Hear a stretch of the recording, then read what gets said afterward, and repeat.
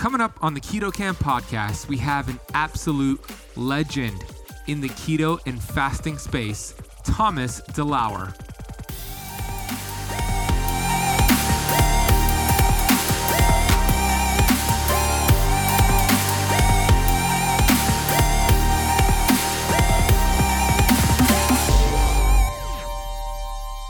When you're on a keto diet, you're consuming a ton of fats. So suddenly, that omega-6, omega-3 profile becomes infinitely more important, because now what was 10% of your diet before being fats is now 70% of your diet.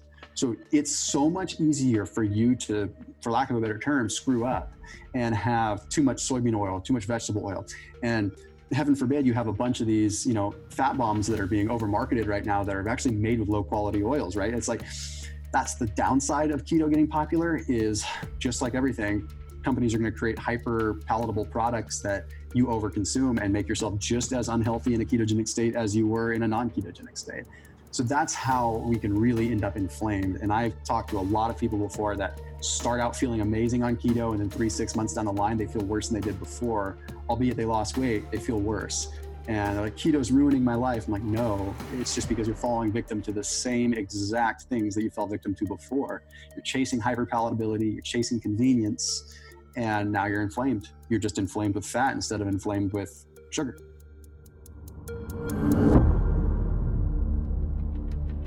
I'm a certified functional health practitioner who's on a mission to educate 1 billion people. I've been obese for most of my life. From rock bottom to the top of the mountain, I am passionate about studying ancient healing strategies like fasting and the ketogenic diet and curating this information on the Keto Camp podcast. My goal is to bring you the thought leaders in this space. My name is Ben Azadi, and I want to thank you for spending part of your day with me. Hey Keto Campers, today's episode is going to be so much fun because it's with Thomas DeLauer. Yes, the man, the myth, the legend. And if you've been following keto and fasting, which I am imagining you are since you're listening to the Keto Camp podcast, then you know all about Thomas DeLauer. He has been featured on so many publications, so many news networks. And on this episode, we get into his incredible story of going from being an obese man lost in life to getting rid of that weight, how he discovered keto, and we get into some very important topics that is going to help you out on your keto and fasting journey. So here are some bullet points on what Thomas and myself discussed, why staying in ketosis too long can be problematic and what to look for, Thomas DeLauer's favorite health tool in the shed. Hint, it's also my favorite health tool in the shed. We talk about how inflammation around your receptor sites of your cells can actually cause weight loss resistance. And then Thomas gives some practical tips for reducing that cellular inflammation. We talk about healthy keto foods that might be actually causing inflammation. So these are suspect healthy keto foods that you might want to remove for 28 days and see what happens in the body. We talk about how keto can be anti-inflammatory or pro-inflammatory. We talked about why Thomas changed his mind on how much protein you should be having on keto. I also changed my mind on how much protein we should be having on keto. We talk about how to cut through the noise in the health space to actually find information that actually works. When fasting becomes a problem, calories in versus calories out, and so much more. I can't wait to share this episode with you with Thomas. Take a screenshot of this episode on your phone, post it on Instagram, and shoot me a tag, shoot Thomas a tag. I'll see it and I'll share it on my story. My Instagram handle is @thebenazadi. That is TheBenazadi. And Thomas DeLauer's Instagram handle is @ThomasDeLauer. ThomasDeLauer. Can't wait to see that. I love when you keto campers share that. I want to thank you for being on this podcast. If you're brand new, welcome. So excited to have you here. So grateful. Our mission here at Keto Camp is to empower, to educate, to inspire 1 billion people on planet Earth. And I'm grateful that you decided to choose this podcast out of all the podcasts out there. I have put together some kits for you, whether you are starting keto and you're brand new, or you're getting sugar cravings, or you're having trouble with sleep, or you want to boost your immune system, very important in this day and age, or you want to stay bulletproof on the road, I have these Keto Camp kits that I have put together for you. You could explore them. They are curated for you. I have vetted every single product on here, and you could choose and apply what works best for you and your unique needs. If you head over to ketocampkit.com, that's camp with a K, ketocampkit.com, you can see these kits that I put together for you.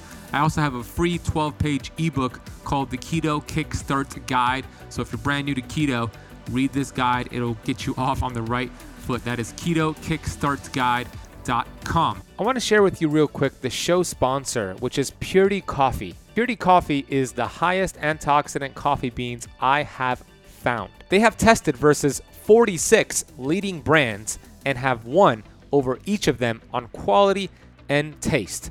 I don't know if you knew this, but coffee is the #1 sprayed crop in the world, loaded with pesticides, herbicides, and even mold. This can create leaky gut. This can create inflammation. So we want to make sure our coffee lives up to our high quality standards of health.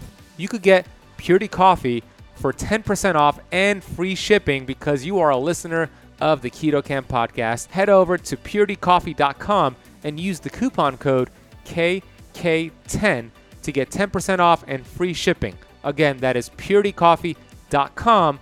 Use coupon code KK10. This interview with Thomas DeLauer was a video interview as well. So if you want to watch the video version after you listen to the audio version, head to the Keto Camp YouTube channel. That's youtube.com/Keto Camp. Let's get into this interview with Mr. Thomas DeLauer. Thomas DeLauer has built his name around helping the busiest people in all corners of the world find time to make small, easy changes with their diets and their lifestyles to not only become healthier, but to become top performers within their respective areas. He's been featured on Men's Health, CBS, Fox News, Muscle and Fitness, Hallmark, and many other platforms. Thomas has a YouTube channel with over 2 million subscribers and an incredible arsenal of videos from A to Z keto, fasting, and all the things you want to upgrade your health. Thomas DeLauer, welcome to the Keto Camp podcast, my brother. Hey, thanks for having me, my man. Yeah, I'm so excited to chat with you. You are a legend in the keto, fasting, and inflammation space, and you have an amazing story that I'd love for you to share, how you went from being an obese man who's lost in life, chasing the coin is what you said, to what you're doing now, living on purpose, and you look super healthy, super fit. So share your story with us, brother. Yeah, for sure. I'll give you kind of a little bit of the abbreviated version so I don't take up a half an hour with it. But, the long and the short of it was I was an athlete in high school, not necessarily a health conscious athlete, but, I ran track, ran cross country, played rugby. And so I kind of came from the school of thought that, okay, if I'm active, then I don't really need to pay attention to my diet as much, which is the thought process for a lot of people. So then, get out of school, get into the corporate world. And, I had already had some injuries from playing rugby and things like that made me a little bit more inclined to be sedentary and just to, pain of avoidance really. But then ultimately what started happening was, okay, I got focused on my career, focused on making money, and I was living a sedentary, high stress lifestyle in a corporate setting and ultimately still eating like I was an athlete. That's really what it came down to. And although, yes, I had some muscle mass on me from, years of weight training in high school and college and things like that. But the reality is like, it doesn't matter if you're eating like garbage and you're high stress and your cortisol levels are through the roof, the weight just piles on and you're somewhat genetically predisposed to that to some degree. So I think I just, the cards were stacked against me in that respect. So then as time went on, it didn't take but a couple of years for me to really pack on over 100 pounds. And I was sitting close to 290 pounds when I was at my heaviest. And there was no real solid call to action. Like I didn't wake up one day and say, oh my gosh, and look in the mirror and see like, oh my gosh, I'm obese, I need to lose weight. It was kind of this, slow effect. It was kind of, people would say these comments or people would, I'd notice things. I'd notice my performance decreasing in just mentally. And then finally, it just accumulated to the point where I'm like, wait a minute. All right. Yeah, something needs to change. But a lot of it came from a self-experimentation piece, which is always how my brain has worked. And it's carried over to what I do today. So what started as an experiment on myself being like, hey, I hear all these doctors that I work with always talking about inflammation. They're always talking to me about my health and inflammation. Let me pivot some things and do some experimentation on myself with sort of the guidance of some of these doctors and see what happens. And so it started with me just kind of eliminating some what were noted as like inflammatory foods. Like one of the foods that I got out of my diet at the first point in time where it was gluten, and like just getting gluten out of my diet alone, I dropped like 11 pounds. And it was just like, okay, something's going on here. And it was at that moment when it clicked, when getting gluten out of my diet made a big shift in my weight, not just with water, but seemingly with fat too. That's when it was like, wait, there's something to this, because I didn't really change my caloric intake. Like I just changed one big thing. So that is when like the light bulb went off, and the self-experimentation, bioindividuality aspect of like who I am was just like, we got to explore this. And that's the next step after that was actually implementing intermittent fasting, and then keto after that. But it was pretty short, a little stint of intermittent fasting without keto. Yeah. And then lost about 100 pounds, a little over 100 pounds in just over a year. And then it kind of turned into a personal mission. It was like, okay, I lost all this weight. I was looking pretty good, but I wanted to take it a little bit further. I said, okay, to my wife, I kind of want to see if I can push myself to get on the covers of some magazines and do what I could do. And during that time frame of losing weight, I actually stepped out of my corporate role. The company had gone through an acquisition, so I was able to step away at a pretty convenient time and say, okay, I'm going to move on and do something different. And I didn't know what I wanted to do. I thought that I wanted to be into the fitness industry. And it happens with a lot of people, like when they first lose a lot of weight, they get kind of this newfound fitness and you suddenly want to do something with it. And that's kind of what happened to me. I lost a lot of weight. I wanted to do something with it. So I jumped into the fitness, even kind of the bodybuilding community for a little bit because it seemed fun. And I knew that I had the business acumen to be able to talk with the editors and magazines and be able to do something with my transformation, because I'm like, okay, I know how to contact these people. I spent years as a recruiter, so I knew how to like get behind the scenes and talk to the right people. It's what I did for a living. So that's how that came to be. It was like, well, your story is amazing. Let's get you on the cover of some magazines. So then I had the mainstream media exposure to kind of bring me up in the fitness industry, but it didn't take me long to realize that the fitness industry wasn't what I liked. It wasn't what I was after, because the fitness industry was really just cosmetic, and it was all about like how you look. And I'm like, well, there's so much more to this. Like how you look is just should be just a reflection of what's going on the inside. And as you probably know, Ben, like the fitness community, there's a lot of people that look great, but their insides are probably rotting, right? You can do some stuff in the short term to make yourself look good, but it's not exactly. So I said, okay, it's my mission to bridge the gap between health and fitness. And with that, I was able to kind of leverage the fitness exposure that I had. The fitness industry dropped me like a hot potato because suddenly I wasn't talking about fluorescent supplements and what they wanted to hear. So it was kind of like abandonment, like fitness industry. Okay. They're like, see you later, Thomas. Like, you're not our style, man. You're talking about eating healthy. You're talking about keto. Like, I mean, I'm happy to say that they dropped me and they didn't give two cares. And I'm like, okay, I'm on my own. Like, here we go. Let's do this. So that's how I started the channel. I'm just like, okay, I can't rely on the fitness industry. They're not going to make my career for me. I'm just do it myself. And it was, 6 months of battle grind. No one wanted to hear what I had to say because I was just oh, look, he's just, I don't want to listen to some dude with a six-pack talk. And then finally people were like, oh, wait a minute. He's actually speaking with some true legitimate science, and he's actually explaining complex subject matter. And that's when I realized that my gift was being able to articulate complex subject matter. And so the brand was built. Amazing. What a story. You condensed it for sure, and there's a lot more details to it. Well, I want to know, what made you choose, out of all the platforms out there, you could have gotten the message out there, what made you choose YouTube? I actually, believe it or not, I started on Facebook, and Facebook grew pretty rapidly, but it was right when it was actually out of frustration. And this is purely technical, I guess. When Facebook was the first one to really change the algorithm to make it so difficult for people to really get heard. And I knew that what I was saying had a lot of power, and it was amplified. And then suddenly algorithms changed on Facebook, and it was like, it wasn't able to reach my audience as much anymore. And I'm like, you know what? At least YouTube is evergreen. For me, I know that if I put a video out on YouTube and it's informational, people will be able to find it for years. And I wanted that legacy with it. I didn't want, so it's like, I consider it legacy content when it goes up there and people can watch it. Like some of my best performing videos are videos that are 2-3 years old because they just keep going. But then when you look at Facebook, is awesome, but it's quick impact. So now it just made me decide, okay, for what I'm after, YouTube's going to be my platform because it's going to allow people to really want to get educated to find what they want to find. So 6 months in, you were not really getting the views you wanted, not the traction you wanted.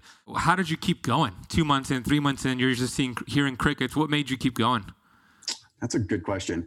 I didn't even really think about it at that point in time. I think I was just so focused on the outbound, so focused on just creating the content because it felt good for me to get it out anyway. And I had so much to say that people, anyone that watches my videos will be like, Thomas, shut up already. Like, you're talking too much, if anything.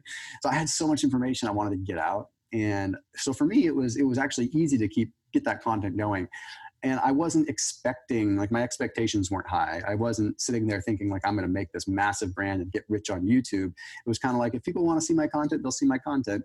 And it was just doing it because I wanted to. And it started out with me referring friends to my videos because it was easier to send them to a video than it was to sit down and try to explain to them for 30 minutes. I'm like, well, I have a well-crafted video that explains this with visuals, probably better than I could do right now. So, and then I think just that honesty and authenticity is what allowed it to really grow. Awesome. Yeah, I'm a big fan of your channel. Anybody listening or watching needs to be subscribed to Thomas DeLauer's YouTube channel. It's a wealth of information. Like you said, it's evergreen. You can search for whatever you need. You have a video on pretty much every topic or question out there, especially when in regards to keto, fasting, and performance. So you had mentioned a few things. You said inflammation was key, bringing down inflammation. You got gluten out of the body, and you lost 11 pounds just from doing that. A lot of people, they don't really understand how that can be because a lot of people are still fixated on the calories in, calories out approach. I talk a lot about inflammation as well. And when I refer to inflammation, I'm talking about cellular inflammation, right? Inflammation around the receptor sites. When our fat-burning hormones all of a sudden can't get in, if you can't fix the cell, you won't get well. So what are some other ways having too much inflammation leads to weight gain and or weight loss resistance? Yeah, I mean, I'd say the simplest one that comes to mind, well, like you said, the receptor cell, when that's foggy, in essence, like things can't bind. LDL can't bind. All these, that's why, because they call it the root of disease, right? The root of metabolic disease, because like if you take a ship that is trying to dock into a docking station and that dock for whatever reason is closed and that ship can't dock, then that ship can't unload its nutrients. It can't do what it's supposed to do. And that's effectively what's happening is our receptor sites, our docks are closed. And that's a big problem because then LDL and chemicals and everything will just pool up in your blood and cause further inflammation and further issues. But I think the simplest one that was explained to me the first is within our gut. Our gut is a very fragile little ecosystem in and of itself. Okay, you got the microbiome, sure, but then you've got all the enterocytes, you've got different cells that live in your gut. And you've got, of course, different minerals. You've got chelation of different, anyway, point is, the gut is amazing. But on the outsides of some of our cells in our gut, we have in the bacteria, the gram-negative bacteria, we have what's called lipopolysaccharides. When they're in their own little ecosystem, they're fine. But when these lipopolysaccharides get into the bloodstream, they cause a world of hurt because they're not supposed to be there.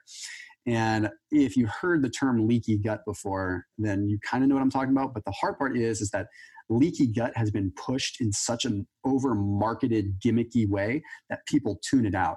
But it is 100% a real thing, and it is probably the easiest explanation of inflammation. When you are inflamed, your gut cells, and your actual intestinal lumen will become inflamed. And what happens then is it becomes weak and it becomes disrupted, and it allows those lipopolysaccharides that should be contained in our gut to leak into the bloodstream, and they just run amok, causing all kinds of damage within the body. They can damage the blood-brain barrier. They can damage our glucose receptors. So then all of a sudden you've got these little just suckers just running amok, and they're blocking your ability to process glucose to the extent that you should. They're blocking all these different things, which therefore leads to insulin resistance, which leads to weight gain, that's just one example. Okay, and then you think about, I think a lot of our inflammation is rooted there, but a lot of our inflammation is also just rooted just in our stress levels in general. And people will think, okay, you can change a lot with your diet, but you can change more with your lifestyle and your overall stress levels. And which came first, the chicken or the egg? That's a question that anyone will ask.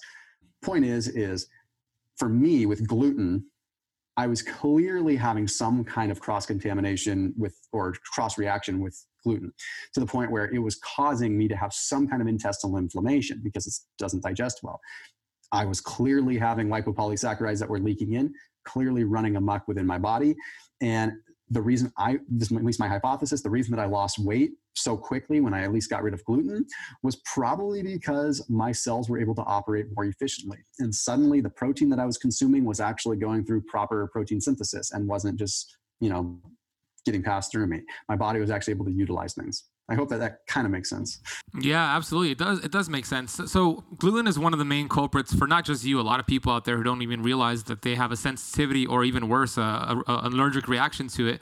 What are some other main things you've seen that cause the leaky gut, poking holes in somebody's gut? What are some other sources out there? Yeah, well, it's going to depend on a lot of people because they're going to have different reactions. Right, there's always going to be different immunoglobulins and different IgG, IgA responses to things. But I would say for a lot of people, dairy, it all depends. Again, sometimes you have to build up a tolerance, but grains in general, there's different cross contaminants and there's different things called prolumins where sort of the enzymes and the proteins kind of cross over from what gluten is as well. So that's a big one. We're starting to see, unfortunately, like even tapioca starch just causing a lot of resistance with people because it's overused.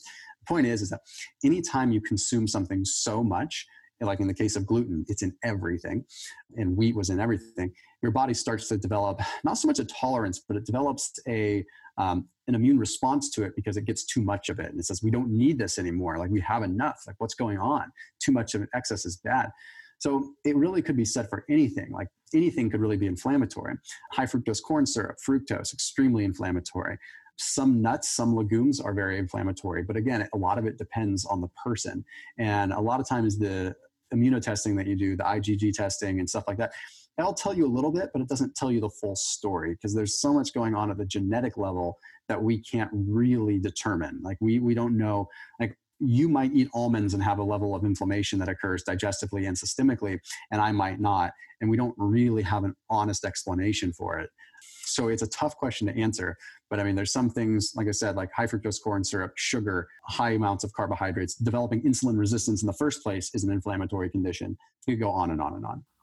Yeah, great message right there. You're right. It's individualized to the person. In my academy, I have a 28-day keto jumpstart, and they're obviously avoiding the grains and the gluten. But I also tell them, hey, let's limit some of the high oxalates like spinach and almonds. Just limit it for 28 days, and also the nightshades and, like you said, some of those, and dairy. I say for 28 days, let's get off of dairy just to bring that inflammatory load down, and then we could kind of reintroduce them and see how you feel. You discovered keto. What was it, 11 years ago, intermittent fasting and keto? Yeah, about 10, 11 years ago, yeah. Yeah, way before people were talking about it like they are now. So let's talk, how can keto be anti-inflammatory, and then how can keto be pro-inflammatory? Super good question. So we'll start with keto being anti-inflammatory just simply from the signaling molecule itself. Okay, so ketones are not just a fuel. Ketones are a signaling device, and probably more importantly than being a fuel.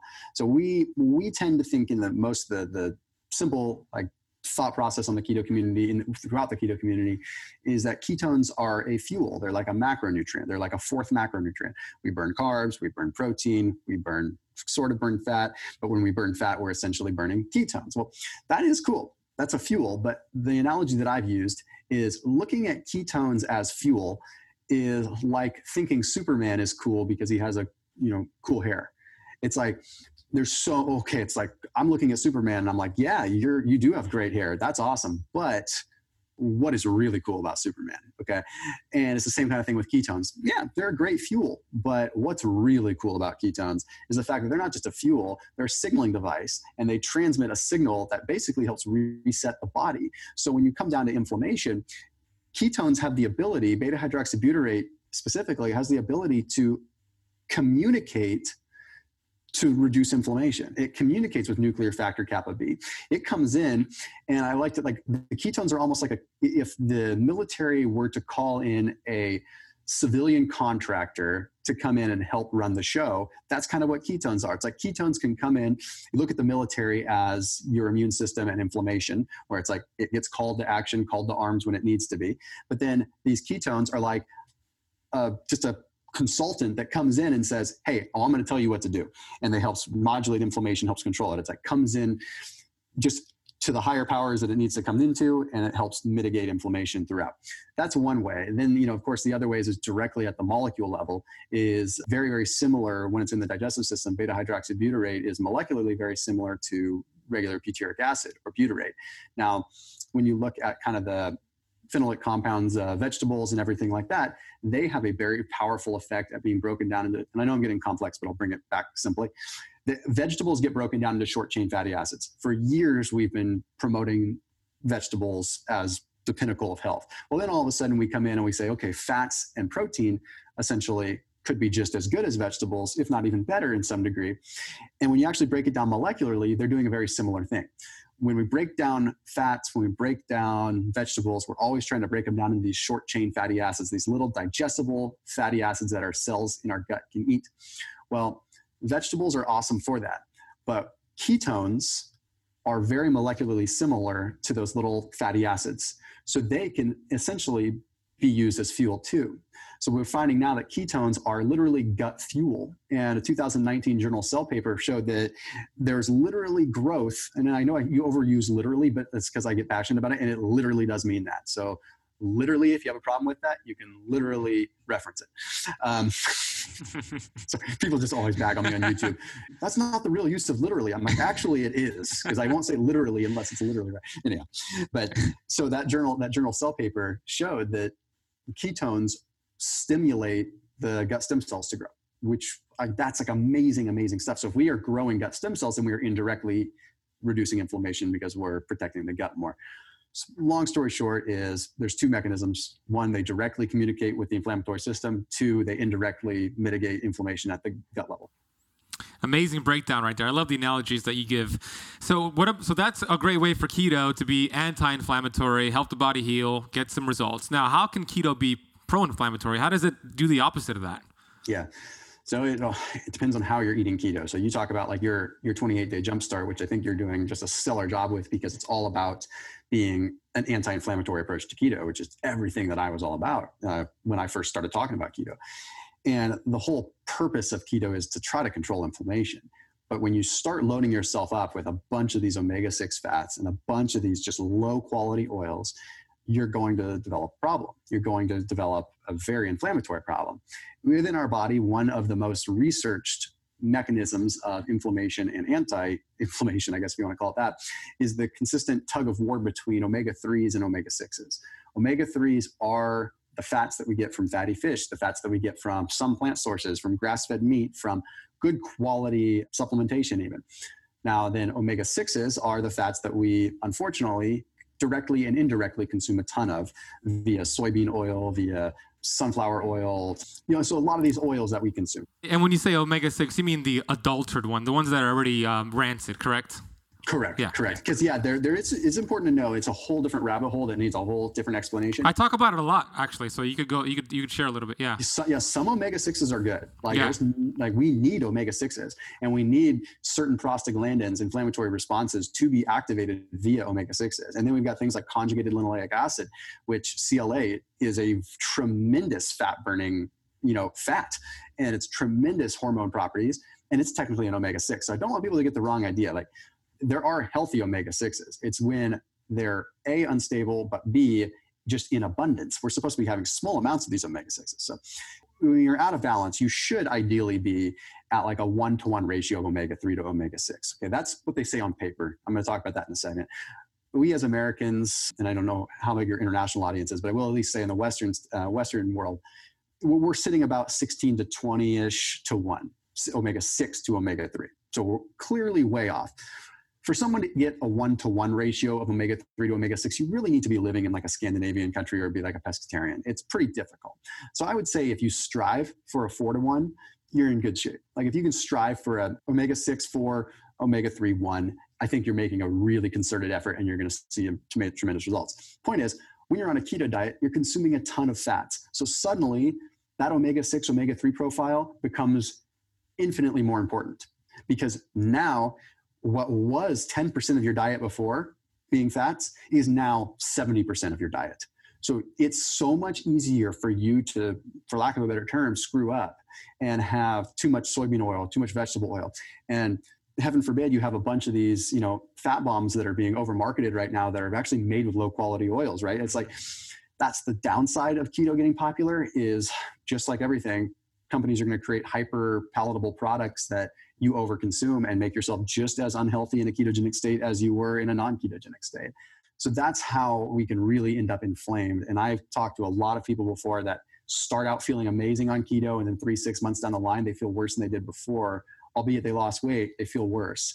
And they're like, keto's ruining my life. I'm like, no, it's just because you're falling victim to the same exact things that you fell victim to before. You're chasing hyperpalatability, you're chasing convenience, and now you're inflamed. You're just inflamed with fat instead of inflamed with sugar. It's such an important message, Thomas, because I believe vegetable oils are more damaging than sugar, more damaging than even cigarettes in some instances, because there's a great book out there. I don't know if you read it, but it's called The PEO Solution by Professor Peskin, Brian Peskin. I've had him on the show, and he has a study in there that showed a plate of French fries that were fried in canola oil. So it's not keto, but it was fried in canola oil, resulted in 132 days of cell membrane inflammation. Meaning 5 minutes of pleasure, 5 months of cell membrane dysfunction. So I asked him about that. And when I sat down with him and I interviewed him, I asked him, what's worse, Professor Peskin? Is it smoking a cigarette or eating cooked vegetable oils? And then he turned the question back on me. He said, all right, Ben, what do you think the stats are for somebody who smokes 2 packs of cigarettes every single day for 25 years? What are their chances of getting lung cancer within those 25 years? And I said 15%, just guessing. And the answer was 16%. Not that high, right? And then he asked me, all right, what are the percentages of somebody getting heart disease or cancer by eating cooked vegetable oils every single day for 25 years? And I didn't know the answer. And his response was 86%. 86% versus the 16%. So it is keto friendly. And the thing about it is when we go to restaurants, they're everywhere. So what me and my girlfriend do, I tell the waiter or waitress, hey, I'm allergic to vegetable oil. Do you have coconut oil or olive oil or butter? And 99% of the time they have a better option. So that's what I do. And I think it goes a long way. Yeah, it's kind of a nuisance, especially when you're with a group, but your cells will thank you for it, right, Thomas? Yes, totally. It's so funny you say that because people think they go out to eat and there's 2 problems. They go out to eat, they make a seemingly healthy decision going out to eat because they don't get the starches or whatever, and they still walk out of there feeling terrible. And the next day they feel terrible. Like, oh, I guess I ate more calories than I supposed. Like, actually, no, it's just, you just shocked your body with a bunch of just terrible, terrible fats. And that's what's so tough about, it's a simple palatability thing. Like, you go to a restaurant, they're going to drench it in an oil because it does make it taste better, no matter what it is, whether it's a beautiful $75 steak or a, $4 In-N-Out burger. It just doesn't matter. Like, it's still, if it's in that oil, like, that's what's causing the problem. Like, it's straight up. Like, I would argue that, like, if you could probably, well, okay, I'll take an example like In-N-Out burger, which really does use actual beef. I mean, some of the other ones are hard. It's a safe example. If they were to actually be cooking that burger alongside just, ghee or lard or anything, like, it probably wouldn't be all that bad. But what is making that burger terrible is, well, first of all, it's probably grain-fed garbage beef, which does have an effect, but it's, they're always slapping oil on that grill. So it's just so funny, like, context, right? But if you made that same burger, even with grain-fed meat at home, and you were cooking it clean and you were using ghee or you would not feel the same way as you did if you ate one that was laden with a bunch of vegetable oils and, of course, a lower quality salt. Like, it's so crazy. The same compound, same overall foundational food in 2 different cooking settings makes you feel like dog crap, and one makes you feel great. Yeah, perfect example right there. It's such a vast difference between the 2 oils. So I hope the listeners and viewers are understanding that we want to avoid those vegetable oils as much as possible. I'm sure I'm getting them somewhere. I'm not aware of it, and I'm doing my best to avoid them. Hey, Keto Camper, I want to interrupt this episode real quick and let you know about a product I've been using to reduce inflammation and to get better sleep. When it comes to the CBD space, it is like the wild, wild west. And the company I've discovered is Dr. Phillips Formulations. It is pure, safe, potent, and yes, it's formulated by a doctor. They bring over 20 years of medical experience to their CBD oil. They have a proprietary formulation which combines pure, high-quality ingredients with the knowledge of a board-certified physician. They have tinctures that are internationally certified for non-GMO. And here's what they also have: keto, CBD, fruit chews. Yes, they are keto friendly, they taste delicious, and they're a great way to reduce inflammation in the body. The third thing that I use from them is the topical cream.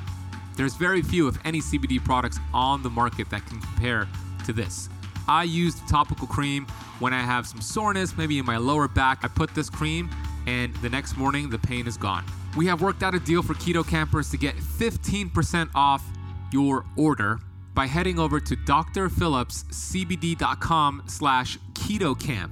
Dr. Phillips CBD is spelled drphillipscbd.com/ketocamp. Remember, that's camp with a K. Let's get back to this episode. Okay, let's stay on keto, actually. I have a question for you regarding keto. What are the three biggest mistakes you see? And you might have mentioned one already. What are the three biggest mistakes you see with people following this ketogenic diet? Yeah, it changes honestly all the time. So like someone out there is going to say, well, you did a video and you said this and this and this a couple of years ago. Well, it's because it's always changing and it's always evolving. Yeah, the first one is just like you said, it's the one I've talked about. It's that omega-6, omega-3 profile. Okay. The next one is going to be people freak out too much about protein. I'm definitely, and this is one I've had to eat my own words on because back early, yeah, you too. Yeah. It's part of being, you should always challenge your own hypothesis. Like anyone with half a brain in the scientific community knows that you want to prove yourself wrong. That's what the whole purpose of a control. Like you're trying to, here's control, here's normal, here's what the general populace thinks. Let's prove it wrong. Well, in the case of your own self-experimentation and your own productivity and your own moving forward, you view yourself and your current beliefs as your control, and you should always be challenging them because that's how we grow. Like what I believe today, if I'm doing research consistently to try to prove what I am doing today wrong, because that's how I can grow. And I can say this worked, this did not.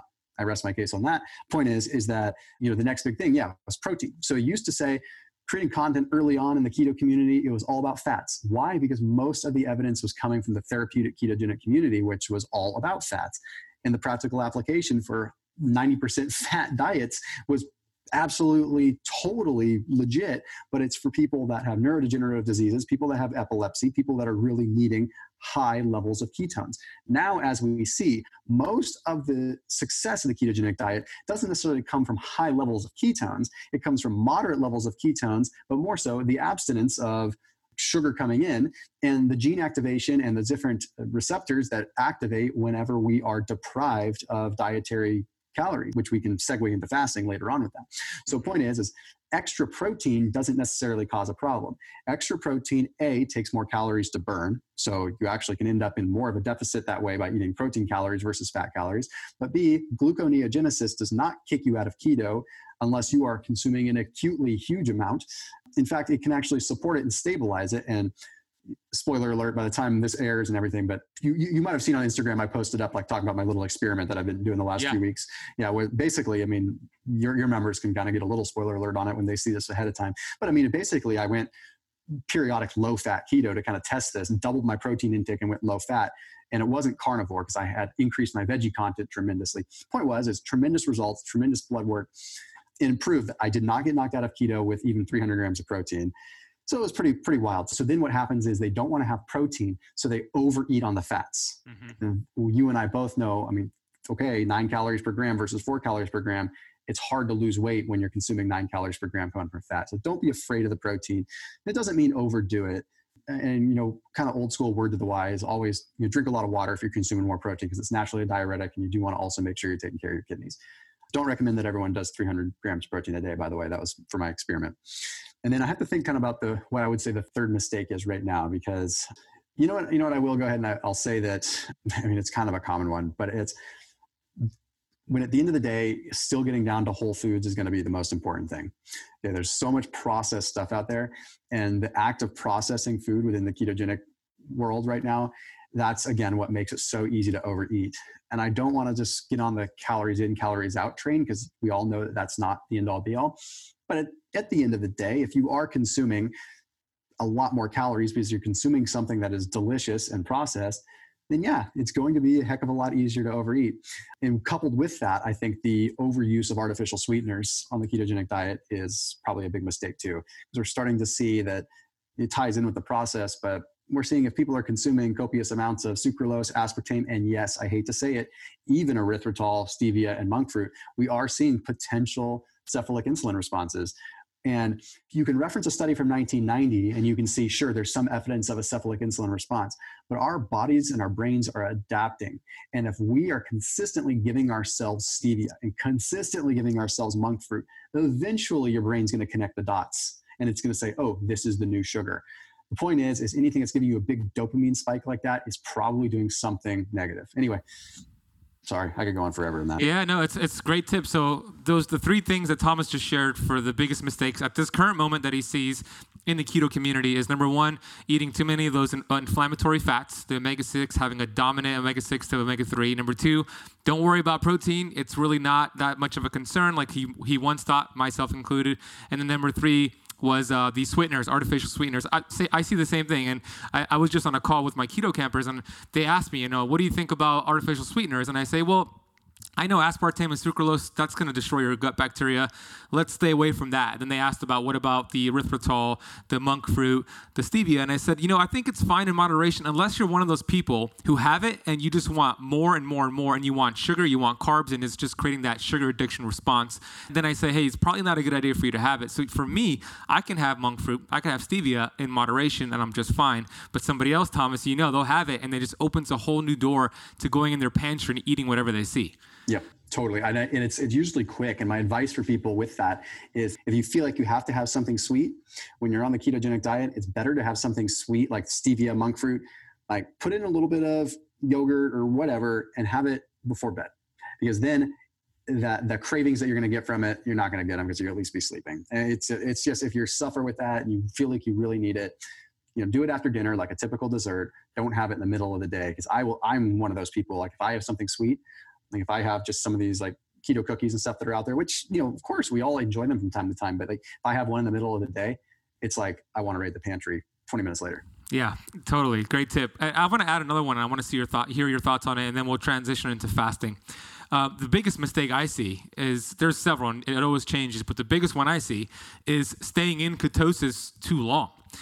Because when we look at the history of this world, there's not one culture in the history of this world that's stuck with the same diet long term. And when I say long term, I mean maybe 3 to 5 years or longer. They always adapted by their environment, right? So we didn't have a tribe back then who were in ketosis, because keto is not a diet, it's a metabolic process. And they came across fruit, they came across honey, they would feast on that. They would get out of ketosis. So we know that there's no culture that's stuck with the same diet long term.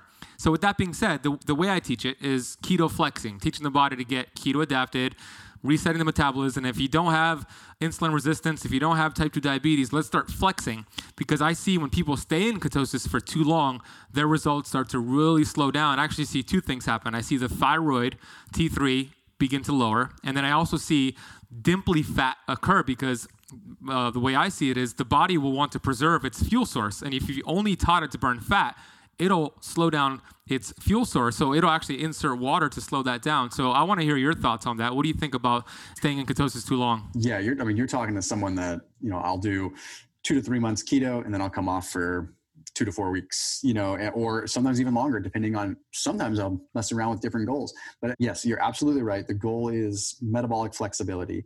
And if you are getting your body fat adapted, then that's great. Okay. But that doesn't mean that that's the way that you want to be forever.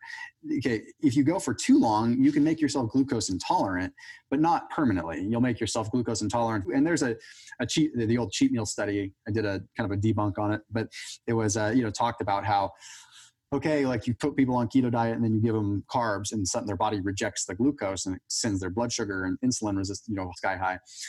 Okay, well, that is true, and that is going to hold true for a period of time until your body adapts to glucose again. So the point is that you should be cycling in and out, in my opinion. However, I do think when you first start keto, you might want to give it 3 to 6 months of getting yourself into ketosis and truly developing that mitochondrial biogenesis to be fat adapted. And then after that, all these benefits happen. So it's like, okay, you're fat adapted, so your body's used to running on fat. Well, then what happens if you decide to shift gears all of a sudden and reduce your fat intake and increase carbohydrates for a little bit? Well, the body is going to say, well, I'm used to running on fats. So it's going to say, well, where's the fat? It's going to start pulling it from your body. And there you go. Now, all of a sudden, you just turn yourself into a fat incinerator. So there's metabolic benefits and there's cosmetic benefits that come with cycling in and out of it. We're not doing ketosis to be dogmatic. That's what I'm upset with the industry. Is I would say that's actually the big mistake. Is like don't be myopic and don't be dogmatic about this. It's not like we're not here to say that keto is the only way. Keto is a tool and it is a metabolic pathway that allows us to become better people. And if the science shows next week that, ketosis is amazing, but we can leverage it to use this dietary strategy for more longevity, then we need to be open to that. So I'm 100% with you, man. Yeah, I know you were. Amen, brother. Okay, let's talk about fasting because we are running out of time and I have a lot more questions to ask you. We talked about keto. We talked about the mistakes made, inflammation. Now let's talk about fasting. Fasting is actually my favorite tool in the health shed. But what are 3 of the biggest mistakes you see with fasting? Yeah. You probably know the first one because I sound like a broken record talking about it. It's breaking your fast improperly. That's the one time that you have, you have one job. Do it right. It's like when you break your fast, you are so sensitive to what you consume. So if I could just wave a magic wand and help everyone understand that when they break a fast, you should keep it just lean and clean. That's simple. Lean and clean. A little bit of fat's not going to kill you. A little bit of carbs aren't going to kill you, whatever. But lean and clean. Don't go sloppy when you break your fast because you are insulin sensitive as you can be insulin sensitive. Like your body is going to absorb whatever you take in. If you take in crap, body's going to absorb that crap. If you take in clean nutrients, your body will absorb that. Okay. Oh, wait, before the next thing, I want to clarify that because I understand what you're saying. So the worst thing would be to break your fast with a plate of carbohydrates combined with fat, correct? That's what you're saying. Okay, so you want to avoid that combination. You want more of maybe protein and fat or healthy carbs and healthy protein, correct? Yeah, I would almost say, right when you break your fast, if you can keep it to just protein, you break your fast for 60 minutes, like you're in good shape. Break your fast, have a shake, have some meat, whatever, keep it lean. And then 60 minutes later, eat a normal meal and don't be as well concerned with combining fats and carbs and just, relax a little bit. It's just right when you break your fast, the safest bet is just protein. Okay. If you're not doing keto, you can have your protein with a low fat carb, like a clean carb. I'd usually recommend like a potato that's been just baked with nothing on it. It's just clean starch. Potatoes get a bad rap, but potatoes going to be a heck of a lot better than a grain. And it's, you can pick apart any food, reality is, but so bone broth would be an ideal way to break your fast. Yeah, totally. Yeah. And bone broth, I would say bone broth almost in conjunction with that protein, right? It's like you have bone broth just to kind of support the gut. Now you can get into the nuancy stuff, but yeah, plain and simple is just clean protein. Awesome. All right. Tip number 2, biggest mistake. Tip number 2 is a very popular question that comes in. Keto coffee or bulletproof coffee will indeed break your fast. That's a big mistake is people are like, well, X and X said I could have this. So-and-so said that I could have, coffee with coconut oil and butter, and that doesn't technically break a fast. I hate to break it to you, but when on earth does like 500 to 600 calories of fat not break a fast? It definitely breaks a fast. I have a question for you. I'm going to challenge you a little bit here, okay? Well, I want to ask you, what is your definition of breaking the fast? So I see where you're going with this already. So when you come down to like what is going to trigger mostly digestive processes, not so much as the calories, because you can argue all day autophagy is occurring at a different level within different cells and different organs of the body. So anything that stops hepatic autophagy, to me, breaks a fast. Hepatic autophagy. So how do you calculate that? Would you be able to calculate that by testing your glucose and ketones before and after? No, not really. Because hepatic autophagy is something that you usually have to get some pretty intense blood work done. So you'd have to kind of take a look at AMPK levels, what's actually happening. So basically the studies that I've seen have shown that really over 10 calories or so is going to trigger hepatic autophagy to stop, basically where cellular regeneration that's happening at the liver level because the liver is getting a break from digesting food would come to a halt after 10 to 15 calories. So that's why I'll usually say black coffee has technically 2 to 5 calories depending on the roast and depending on how oily the bean is, because it does make a difference. Sometimes if you look carefully at your coffee, you'll see a little bit of oil droplets at the top. Yep. So when you're adding a lot of calories to it, then yes, you're technically breaking that fast. But you could also argue like, what are you trying to achieve with your fast? And people water fast, people coffee fast, you can go on and on. Yeah. So, I think it's people get frustrated because they watch Thomas's videos, they watch my videos, they watch Ben Greenfield, Ken Berry, and we all have different definitions and advice. Even though we all kind of agree on most things, there's a few things. And then, I'm sure you get this all the time. Oh, but this person said that and you're saying this. So I have a question before we move on to the third mistake, because it's relevant to what we're talking about here. How do you recommend to somebody out there who's starting keto and they want to find the right information? Do you recommend, hey, finding one or two people and going deep with them? Or how do you kind of clear that confusion or frustration with people who are getting conflicting information out there? Yeah. Well, the shortest, simplest answer is do what works for you. I would have subject matter experts in each area of what you like and what you believe in, because you have to go with what resonates with you, because that's what you have to remember is the biggest part of any study that's difficult is adherence, is subject adherence.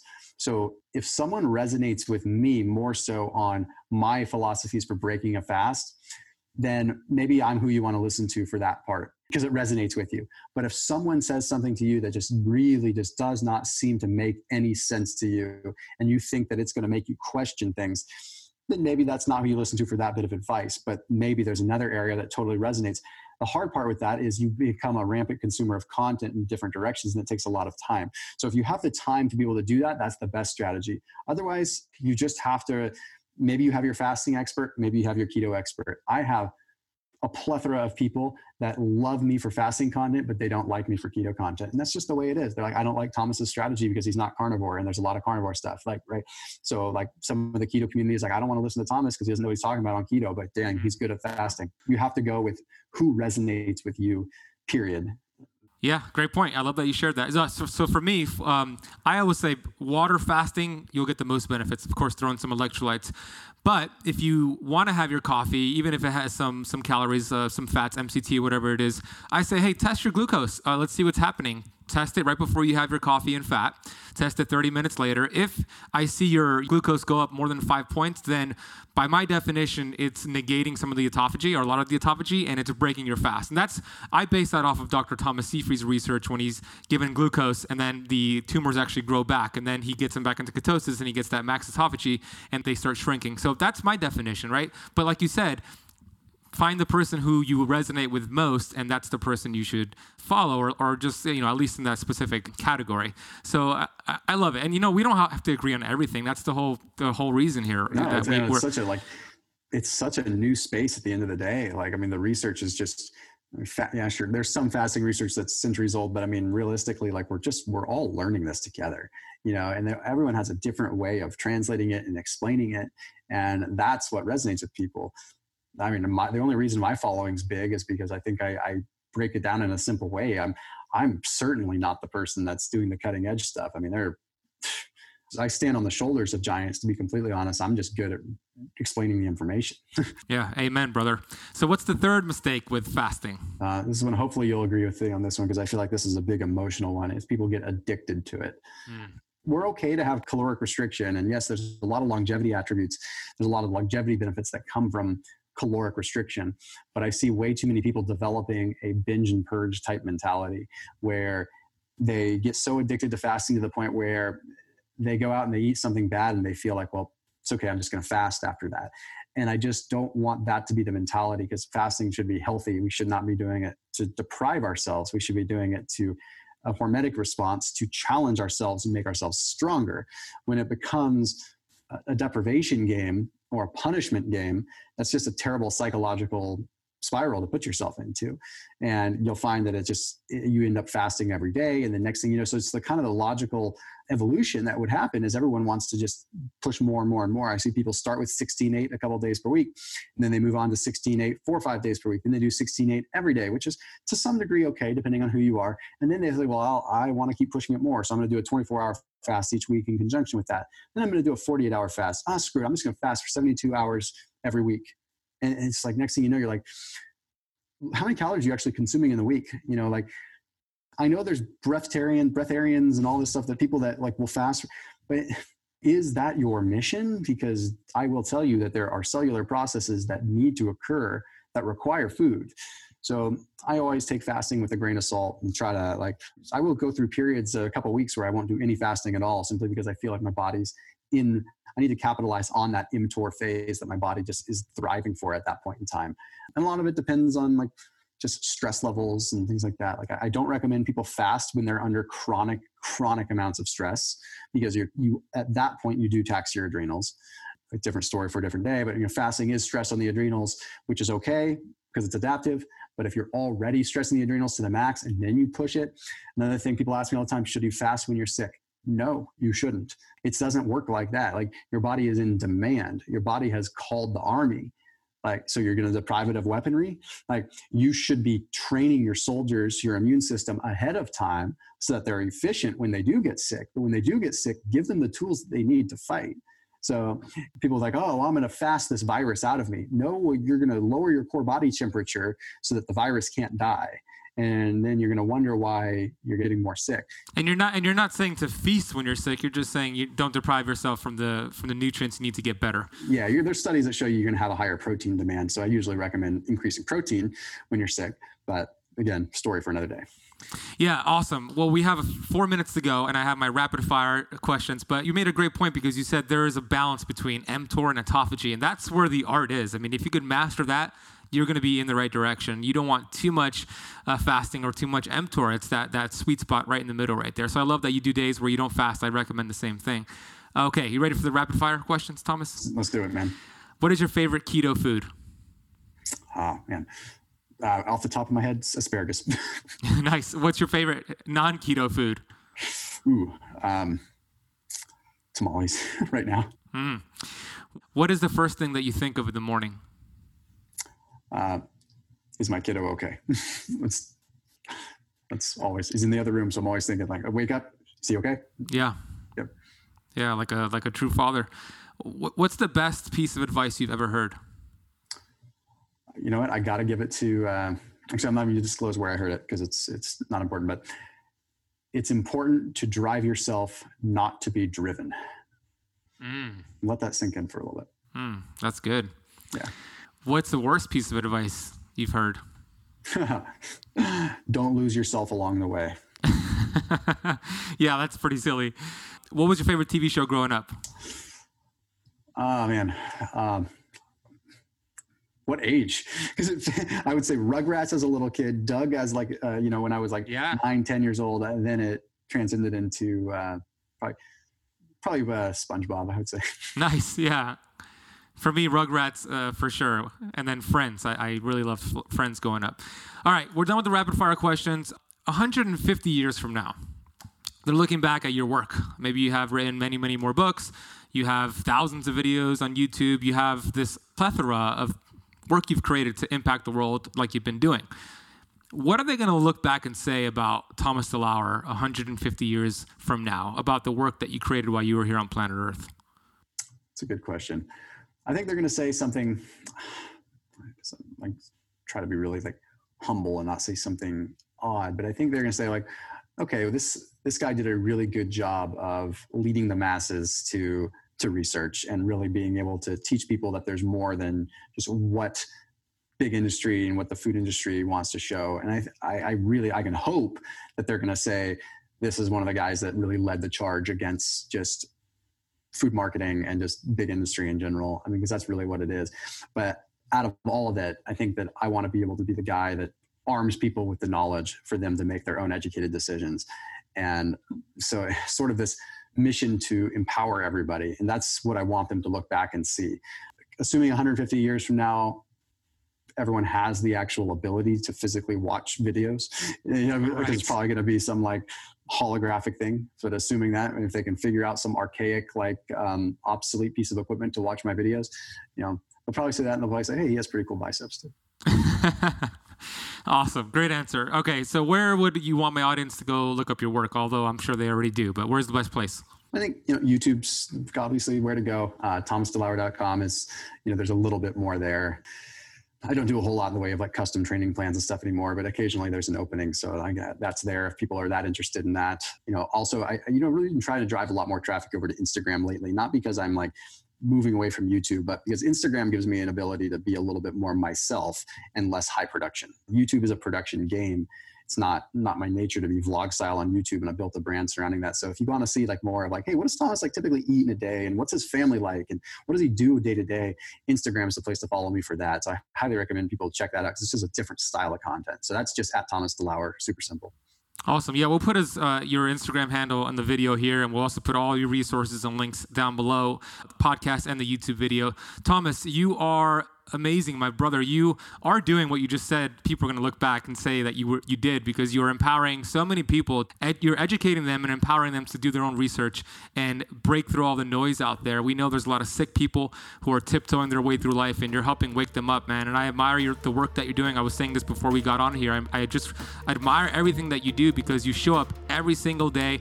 And I got to tell you, it takes a lot of consistency to do the things that you're doing to make the impact that you make. So I appreciate your work. I look forward to seeing what you're going to create next, and I look forward to more collaborations with you, Thomas. Thank you for your time today.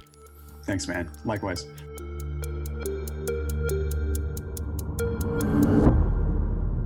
Well, I hope you enjoyed that discussion with Thomas DeLauer. Again, I would love if you took a screenshot of this on your phone and tagged me and Thomas on Instagram. My Instagram handle is @TheBenazati, and Thomas's is @Thomas DeLauer. Go subscribe to Thomas DeLauer's YouTube channel. He's got such a great library of videos. I'm always inspired by the work Thomas does, and he's so consistent. So please go support his work. Check him out. Follow him on Instagram. We're going to put all of his resources, all of the timestamps, all of the things mentioned on this episode you could find in the notes of this podcast. We have Rachel, who puts it all together for you, structured so it's easy to find. And if you want to watch the video version of this interview with Thomas, go to the Keto Camp YouTube channel. That's youtube.com/KetoCamp. The kits that I mentioned early on, you could find over at KetoCampKit.com.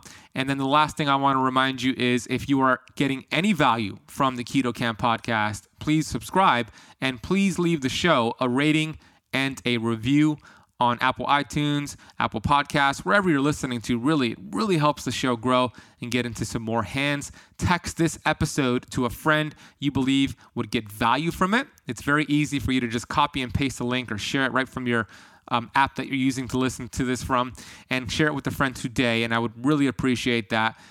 I want to let you know about my favorite keto snack in the entire world, these Paleo Valley beef sticks. They are 100% grass-fed and grass-finished. Many beef sticks and beef jerky companies out there claim that their product is grass-fed, but usually they're finished on grains. Paleo Valley, they live up to my high quality of standards, and I personally love the original flavor. I can't get enough of that. My girlfriend loves the teriyaki flavor. If we're running errands, traveling on the road, this is the perfect sidekick to keep us on course with our keto results. We have an exclusive deal for keto campers to get 15% off your entire first order by heading over to paleovalley.com, entering the coupon code KKA to get 15% off. That is paleovalley.com, coupon code KKA. Thank you for listening to this entire episode of the Keto Camp podcast. You will hear me on the next one.